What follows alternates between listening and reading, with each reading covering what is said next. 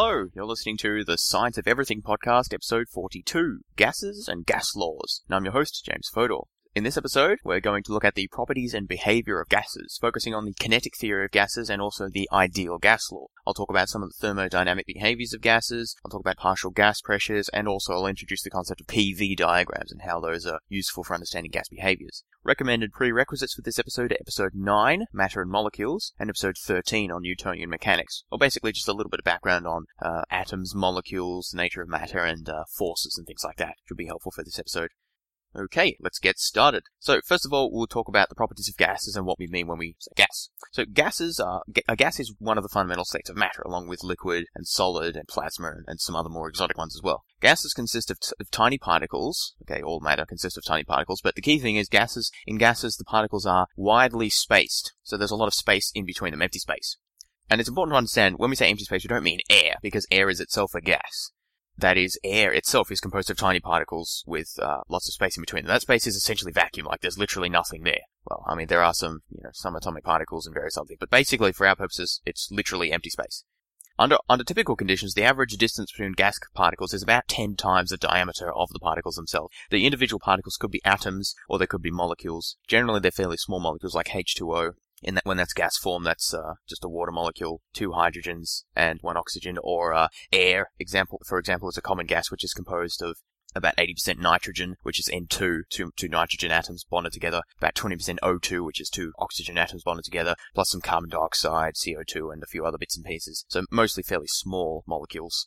So, but anyway, as I said, the average distance between the particles in a gas is about 10 times the diameter of the particles, so that means that most of the gas is empty space, and it's just a bunch of particles sort of bouncing around with a lot of space in between them. For a gas at room temperature and pressure, so that's 1 atmosphere and roughly 25 degrees Celsius, the gas particles themselves only occupy about 0.1% of the total volume, so that's 1/1000th of 1%. The rest of it, as I said, is empty space. In liquids and solids, it's more like 70% of the volume is occupied by particles, with only the remaining 30% being empty space. So that means that gases are much less dense than other forms of matter, and that'll become important in their properties, which we'll talk about a bit later on.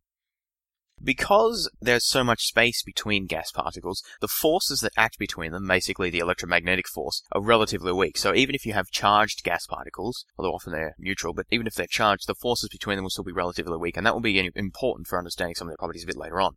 So these particles in a gas, they're not just sort of floating around. They're actually in constant, continuous, and rapid motion. So, for example, the average velocity of nitrogen molecules, so remember there's N2 molecules in air at about 20 degrees, is roughly 500 meters per second. So the average nitrogen molecule is moving half a kilometer every second in the air that you're breathing now. Possibly faster if it's hot wherever you are. The reason that you don't feel a massive wind brushing past you is because the nitrogen molecules are constantly smashing into things, partly solid objects, partly just other nitrogen molecules or oxygen molecules in the air, and so they're constantly sort of jiggling around and changing direction and bumping off each other. So there's no overall net motion of the molecules unless there is actually a wind. So wind would be overall net motion of the molecules, and that's much smaller in terms of speed, maybe a few dozens of kilometers per hour at most, whereas at a microscopic scale, the individual molecules are moving at hundreds of meters per second. They're not, the molecules are not all moving at the same speed, by the way. There's a distribution of different speeds. The average is around 500 meters per second, so that means that many are moving faster than that, many are moving slower than that, and that will change as they bump into each other and against solid objects and so on. An important fact to understand about gases, as with all substances, is that as the temperature of the gas increases, the average velocity of the particles increases. So that's why I had to say before, at roughly 20 degrees, it's about 500 meters per second. If you increase the temperature, it'll be faster than that. Okay, so those are some of the basic properties of gases. Particles, widely separated from each other, in constant motion, bashing into each other and into the walls of the container and moving around. Now we'll move on to look at some important definitions of concepts that are crucial to understand before we can talk about the kinetic theory of gases and the ideal gas law. So, specifically, these concepts are the mole, temperature, volume, pressure. First of all, we'll start with the mole, or amount. So amount is actually the concept. Mole is a measurement or a unit of measurement of that concept, and I'll explain what I mean by that in a second. So we can think about distance is a concept, like how far away you are from something. Meter or mile or whatever, those are units that measure distance. So amount is a concept. Mole is a unit that measures amount. So amount, well, that sounds like just an ordinary word. Like, how is that a technical term? Well, the technical term is that it refers to the actual number of particles or molecules or atoms or whatever in a given substance. Usually we refer to like particles, so molecules or atoms, depending on what kind of substance it is. So if we were talking about, say, a bunch of pure oxygen, a certain quantity of pure oxygen, O2 molecules, the amount of oxygen would be the actual number of O2 molecules in that quantity.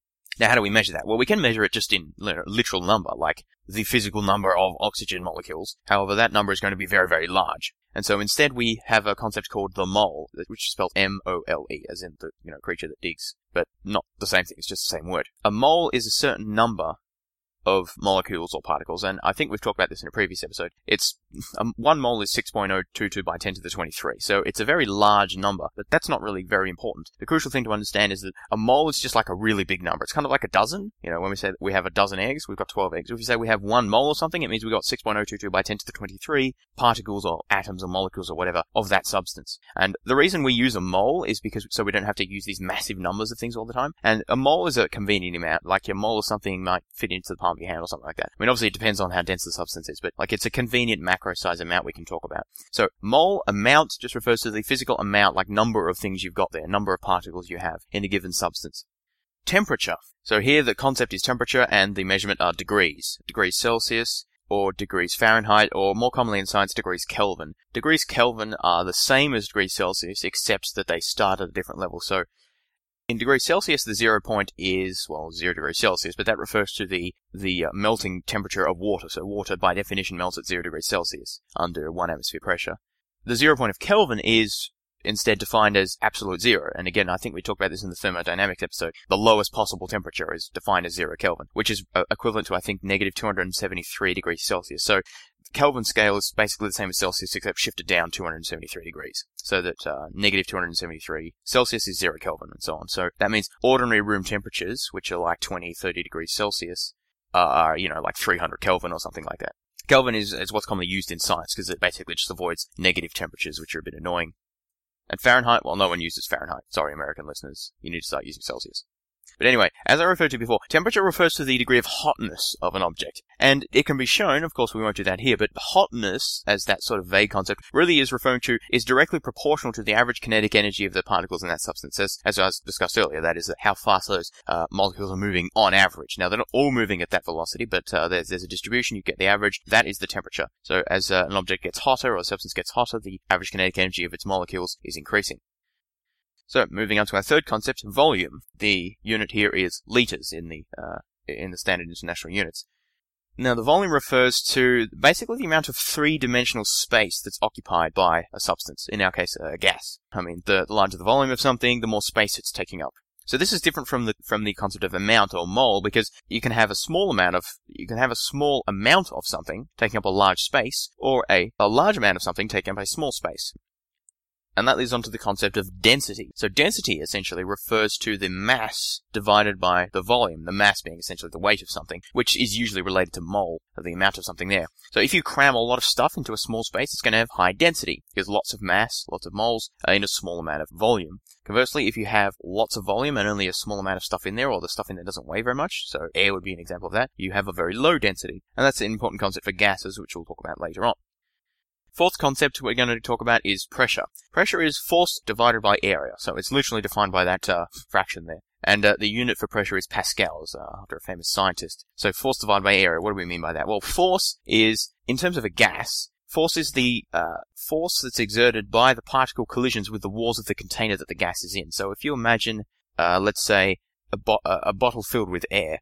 Remember, all of those air molecules are moving around and colliding with each other, and also the walls of the bottle, the sides of the bottle, and bouncing around and bouncing off one wall and onto another wall and so on. Each of those collisions with the wall exerts a force, in each of those collisions the particle is exerting a force on the container. If we added up all of those forces at any given time and divided it by the area of all of the sides of the bottle, that would be equal to the pressure that the gas is exerting on the walls of the container.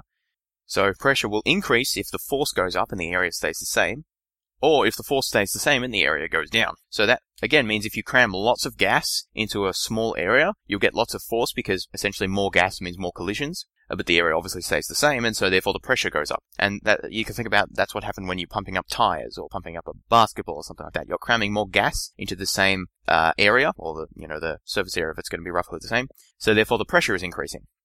Pressure doesn't just apply to gases as well, it applies to all objects. So when you push on, say if I'm pushing a pin onto a table, that's exerting a large pressure because although the force of my thumb onto the pin is fairly small, the area is really tiny because obviously it's just the tip of the pin. So therefore, fairly small force divided by a really small area gives actually a fairly big answer. So therefore the pressure is high, and that's how pins can push into fairly, tough objects like wood. Okay, so now that we've got those important conceptual definitions out of the way, we will apply these concepts in terms of understanding the kinetic theory of gases, the ideal gas law, and then a bit about the thermodynamics of gases. But first we're going to start with the kinetic theory of gases. So this is a theory of gas, how they behave and how they work, which is a model which is, like all models in science, not perfect, but it's very useful for understanding its behavior and predicting its behavior, so we'll use it as a first approximation. So the kinetic theory of gases basically states that a gas consists of very small particles, the average distance of which is much larger than the size of the molecules. Now, this is what I said before. It doesn't always necessarily hold. Some gas molecules are actually quite large compared to the distances between them, especially if the gas is very dense, that is, the pressure has been increased a lot. But generally, it is the case that in a gas, the average distance between the gas particles is very large compared to the distance between the compared to the size of the particles themselves. Another sort of postulate of the kinetic theory of gases is the particles all have the same mass. Again, that will hold if the molecules are all the same. Obviously, it doesn't hold for something like air, which is comprised of a number of different types of molecules that don't all have the same mass. Another assumption is that the number of molecules is so large that statistical treatments can be applied to the gases. So this is important because you remember I said about the concept of a mole earlier on. 1 mole, which is a fairly small amount of gas. Like if you had just a glass of water would be, a couple of mole of water probably. 1 mole is 6.022 by 10 to the 23, which is a very large number. That's like a billion or something like that.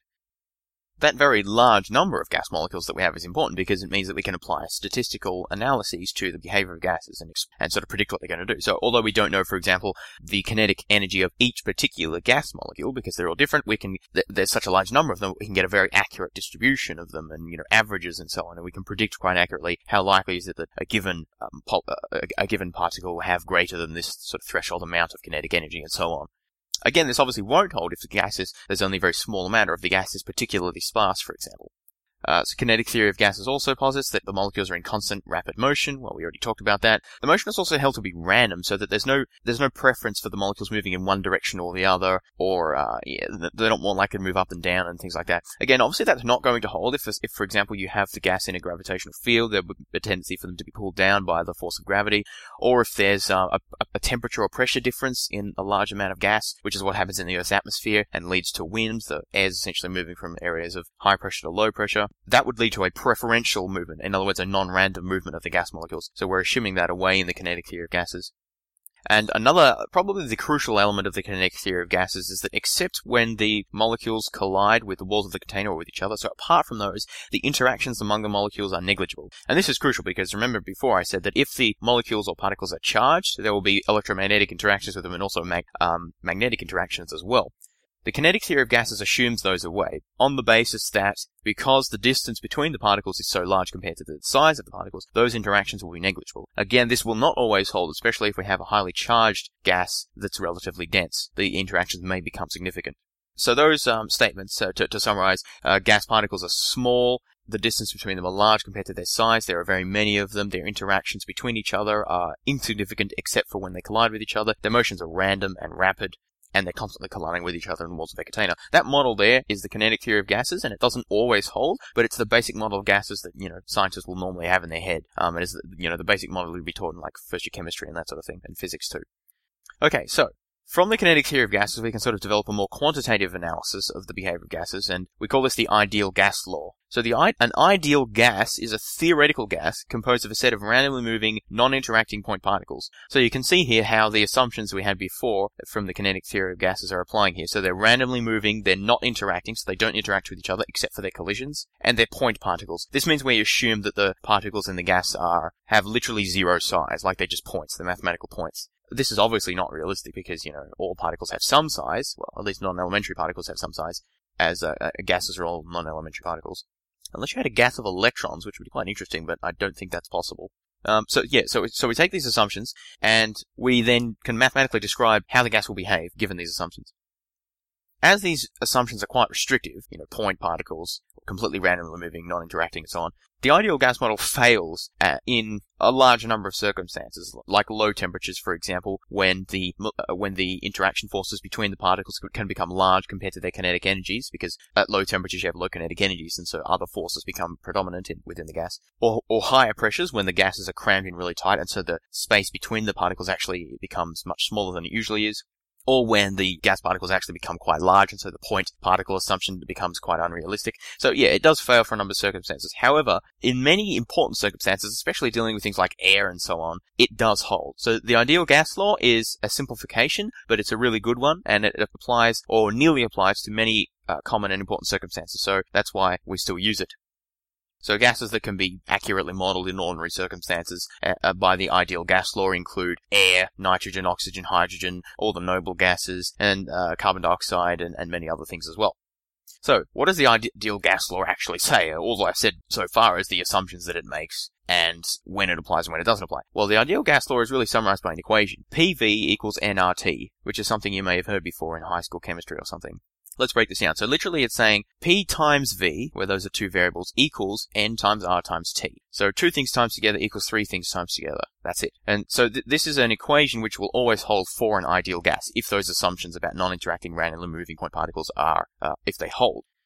Now, what do these things mean? Let's break it down. So P is the pressure of the gas, and we defined this before. It's force divided by unit area. V is the volume of the gas. So that's the left-hand side, PV. Pressure times volume equals N is the amount of the substance in moles, so, that's like the number of molecules you have. R is a constant, which depends on the particular gas you're using. So, there's a universal gas constant, which is sort of what people usually mean when they talk about R. But in order to make predictions for a particular type of gas, you need to basically divide that by the molar mass of the molecules in that particular gas. So, but we could just think about R as being a constant for the type of gas you're using. And if we have a mixture of different gases, then we need to just get an average R value, essentially. So R is just a constant, which means it's just a number. It's nothing special. It's not a measurement of anything in particular. And finally, T refers to the temperature of the gas. So that's the average kinetic energy of the molecules in the gas. So to summarize again, PV equals nRT is saying that the pressure of the gas times the volume of the gas is equal to some constant number multiplied by the number of moles of the gas you have multiplied by the temperature. That's literally what the ideal gas law says, but let's try and understand what it means. Well, what it means is, if you have a certain quantity of gas, so that means we're holding R constant, because the gas is constant, like it's the same stuff. And we're also holding N constant because the amount of molecules isn't changing. So we can essentially just ignore N and R because those aren't changing in our imaginary version of the equation here. So just imagine those away. So basically what we've got left is PV is proportional to T. So what does this tell us? Well, it tells us that if the pressure goes up and the volume stays the same, then the temperature has to go up as well because PV is proportional to T. And this kind of makes sense because if the pressure of a gas is going up, that means that the force that the average molecules of the gas is exerting on the sides of the container is increasing. Well, how can that happen? Well, one way it could happen is if there's more molecules in the substance, but we know that's not happening in this imaginary case because we've said N is constant. The only other way it could happen is if the average force of each collision increased. And the other way that in turn could happen is if the velocity of the gas molecules had increased so that each collision exerted a larger force on the walls of the container. And how can that happen? Well, if that does happen, that's equivalent to an increase in temperature. What about if the volume fell? Well, if the volume fell and the pressure stayed the same, that would mean that the temperature would have to decrease. Why? Because if the volume fell, but the pressure was the same, that means that the same amount of gas is packed into a smaller space. But apparently the pressure hasn't changed. If we did pack the same amount of gas into a smaller space, what we'd normally expect to happen is the pressure would increase, because now there's more collisions essentially per unit of space. More force per area, so higher pressure.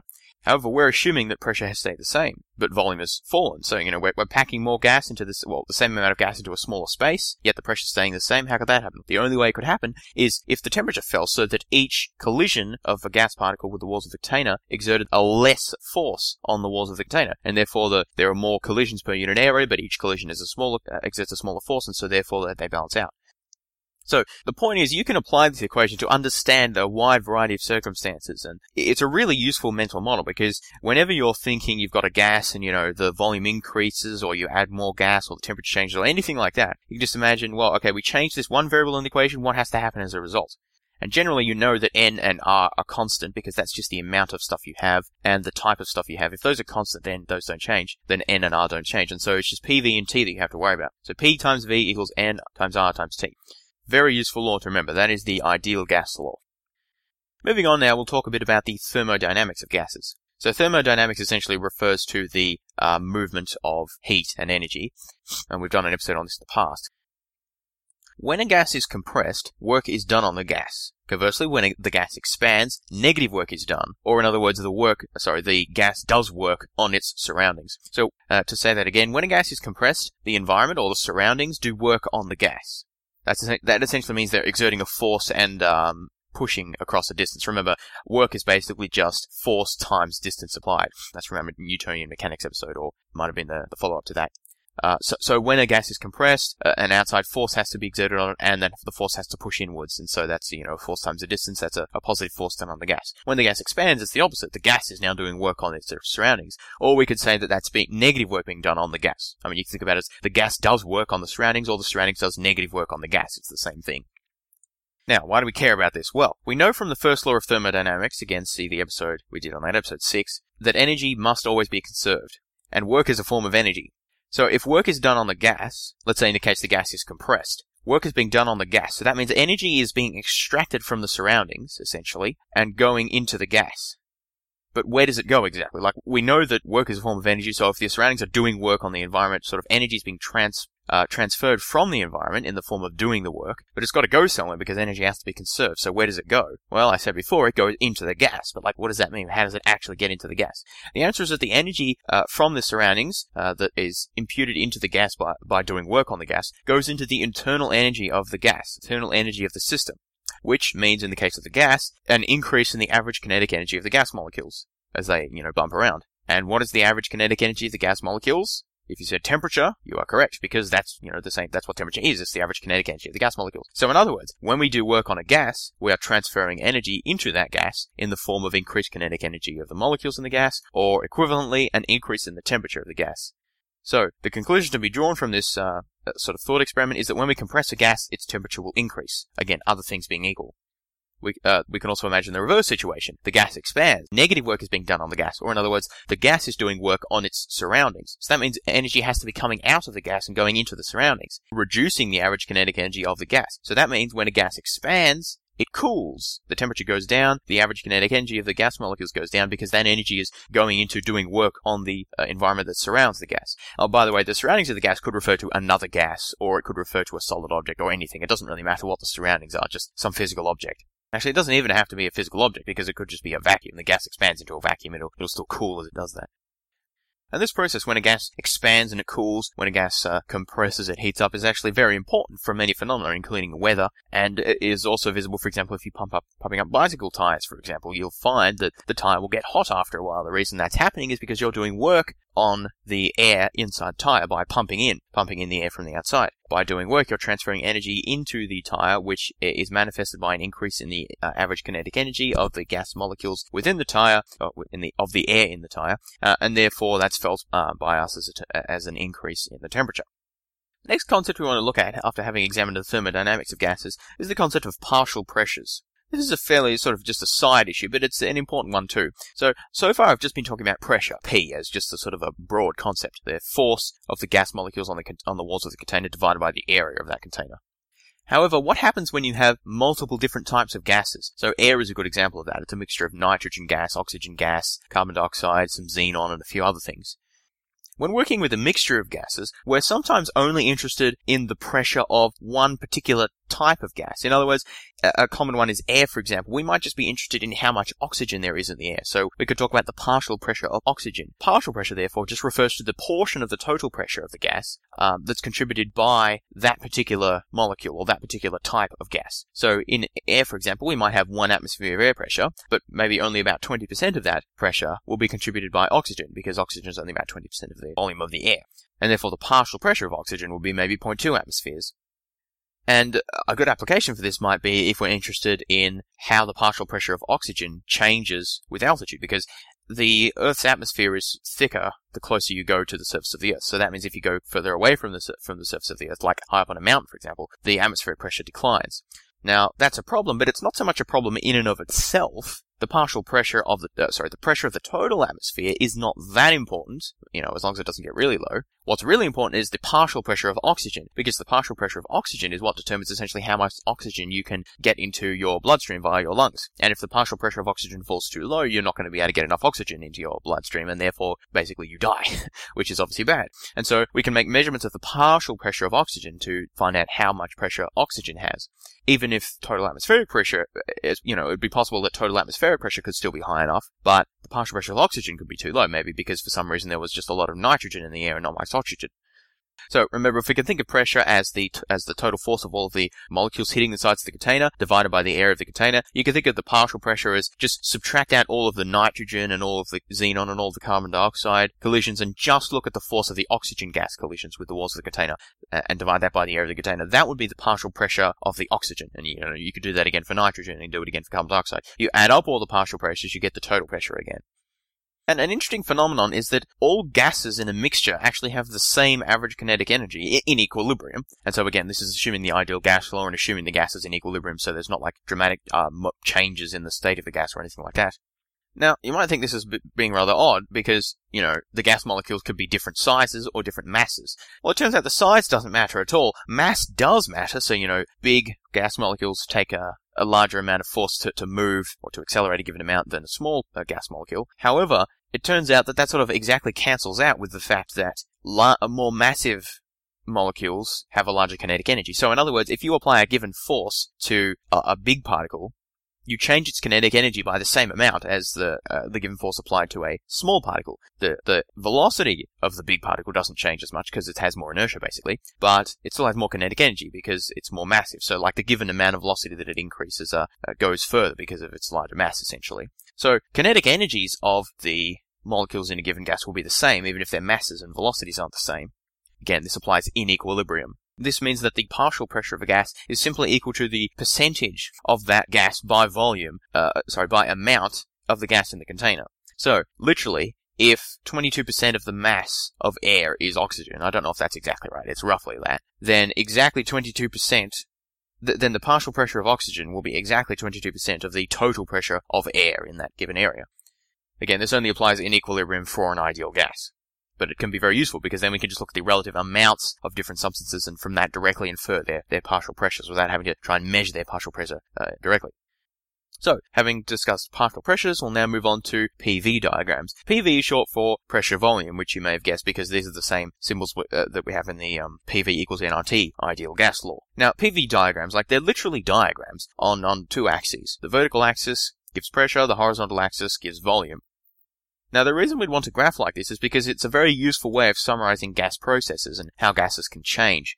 Remember from the ideal gas law, PV equals nRT, if we assume that the amount of gas is constant, and of course the type of gas is constant, so R doesn't change either, we can basically just say that there are only three variables, P, V, and T. So only three things that could change. However, because we have this ideal gas law equation, if we specify two variables, then the third remaining variable is already specified because, for example, if we stated that the pressure was such and such and the volume was such and such, then we times the pressure and the volume together, we know what the temperature is. That's given by the equation. So that means we only have two, what we might call degrees of freedom. That's things we can change independently of each other. We can't change temperature, volume, and pressure because when we have two of those, the third one is given to us. So we can't just arbitrarily set three. We can only arbitrarily set two. So that means we only need a two-dimensional axis in order to plot useful graphs, because if we plotted pressure and volume, then we already know what temperature must be. So that's we don't need a three-dimensional graph to have that, because, the information's already there. So that's why the P and the V is fine. I mean, we could put temperature on it as well, but or we could put, it could just be a PT diagram or a TV diagram, but PV is the convention, so that's what we go with. So as I said before, P is on the vertical axis and V is on the horizontal axis. So that means that if we're close to the axis, low P, low V, if we're far away from the axis in both dimensions, we've got a high P and a high V, and then we could have a low P and high V, and so on. Now, PV diagrams are really useful because essentially what you'll have is you put a point on there which corresponds to a given pressure and a given volume of the gas at a given time, and then you see how the gas changes over time. So it might move from one point to another point, which is, lower and to the right, or higher and to the left, or something like that. And you get a bunch of these curves that mark out the transitions along the PV diagram. And some of these curves are given special names because, for example, if we just went in a vertical line straight down or straight up, that would represent the fact that Pressure has changed because, we've moved along the vertical axis, but volume is the same because, V, the horizontal axis, hasn't changed. And so it's a constant volume process, which is called an isochoric process.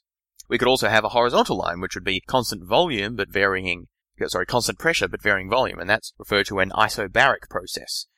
The third type is an isothermal process, which is a constant temperature. So that would be represented by basically a curved line with a very particular slope, such that the ratio between pressure and volume was always the same. That's a little bit harder to understand because temperature is not directly represented on the PV graph, and so it's not just going to be a straight line, vertical or horizontal, but you can still represent an isothermal process on the graph. And these names, isochoric, isobaric, and isothermal, are a little bit technical, but they're sort of useful to understand. So iso just means the same, and then we just say, same volume, same pressure, same temperature, basically. Another interesting thing about PV diagrams is that the area under the diagram, from left to right, is equal to the work done by the gas on its environment. So let's think about this. Remember that we said that if a gas expands, it does work on its environment, so that should be positive. If we work out the area of a PV graph as the volume is increasing and the pressure is decreasing, we're moving from left to right because the volume along the horizontal axis is increasing, so we're getting a higher volume, but the pressure on the vertical axis is decreasing, so it's sort of like a downward sloping curve. Doesn't have to be a straight line, can be probably a curve. And so we work out the area under that curve. That gives us the work done by the gas. Alternatively, if the gas was expanding, we'd have to move from right to left. So we'd start with a relatively high volume and low pressure, and we'd get a higher pressure and a lower volume as we moved, in the opposite direction, upward and an upward sloping curve, from right to left. In that case, because we're moving in the opposite direction, basically the area becomes negative, because the direction you go in on the line sort of represents the sign of the area. And so that makes sense because we know that an expanding gas does positive work on its environment, so positive area. A contracting gas does negative work on its environment, and therefore negative area. One important thing to understand about PV diagrams is, apart from the fact that they assume the ideal gas law, so they only apply when that applies, they're also only valid in thermal equilibrium, which means that no heat is being exchanged between the gas and its surroundings. So basically temperature is staying the same. Well, temperature doesn't have to be staying the same because it doesn't have to be an isothermal process, but temperature can't be changing due to an exchange of heat. And remember from the thermodynamics episode that heat is the exchange in thermal energy between objects through convection, conduction, or radiation. Gases can change temperature because of, say, changes in volume or so on. That's okay, but that's not the same as the transfer of heat. So the gas can change in temperature if, for example, it's expanding, therefore losing energy. That's fine. But if there's a transfer of heat through convection or radiation, that's not okay. And if that happens, the PV diagram won't hold, so you won't be able to work. So when there's no exchange in heat, that's called thermal equilibrium, and that's the only time when the PV diagram actually holds, when you can only legitimately use it. But it's often used when on systems that are only sort of roughly in thermal equilibrium or sort of a quasi-equilibrium, because it's sort of close enough. That PV diagram section is a little bit hard to understand without actually seeing the graphs. I'll post some of these on the Facebook page, but hopefully you get the idea of how we can basically use the changes in the relationships between the PV and T variables to visually represent processes, and it's used a lot in engineering, especially with in terms of understanding the operation of heat engines and so on. The very last thing that I want to talk about quickly is what's called an adiabatic process, which is very important in weather systems. An adiabatic process is any process that occurs without input or output of heat within the system. That is, any process that's where there's no exchange in heat, no exchange in thermal energy. So this is directly what I was referring to before when I talked about thermal equilibrium. So PV diagrams only apply basically to adiabatic processes where there's no exchange in heat. Another place where adiabatic processes apply, though, is adiabatic cooling in the atmosphere. So when gas rises in the atmosphere, the pressure on it falls because, remember, the atmosphere is denser at lower altitudes and less dense at higher altitudes, so the pressure on the parcel of gas decreases. As that happens, it expands, and as it expands, it's doing work on the surrounding gas. And as the gas expands and it does work, it loses energy and it cools down. This all comes out from the ideal gas law we talked about before. So basically, rising gases are expanding gases, which are therefore cooling gases. This is why air cools down as it rises, basically. There can also be exchanges in heat as well, be it because of thermal contact or whatever, and a bit of radiation. But if we ignore those and assume that those transfers in heat are minimal, then we can call this adiabatic cooling. It's cooling that is a result of an adiabatic process. That is, the cooling down as the gas expands, does work on its surroundings, and therefore loses internal kinetic energy via the ideal gas law, PV equals nRT. So that's an interesting application of these gas laws and the PV diagrams that we can apply to adiabatic processes like adiabatic cooling in the atmosphere. And the same thing happens, by the way, when air comes down, it gets compressed, work is done on the air, and therefore the air heats up. So that would be adiabatic warming. And this will come into play later on when I finally get around to doing an episode on weather and climate science and so on. So, that's all I have for this episode. Hope you enjoyed it.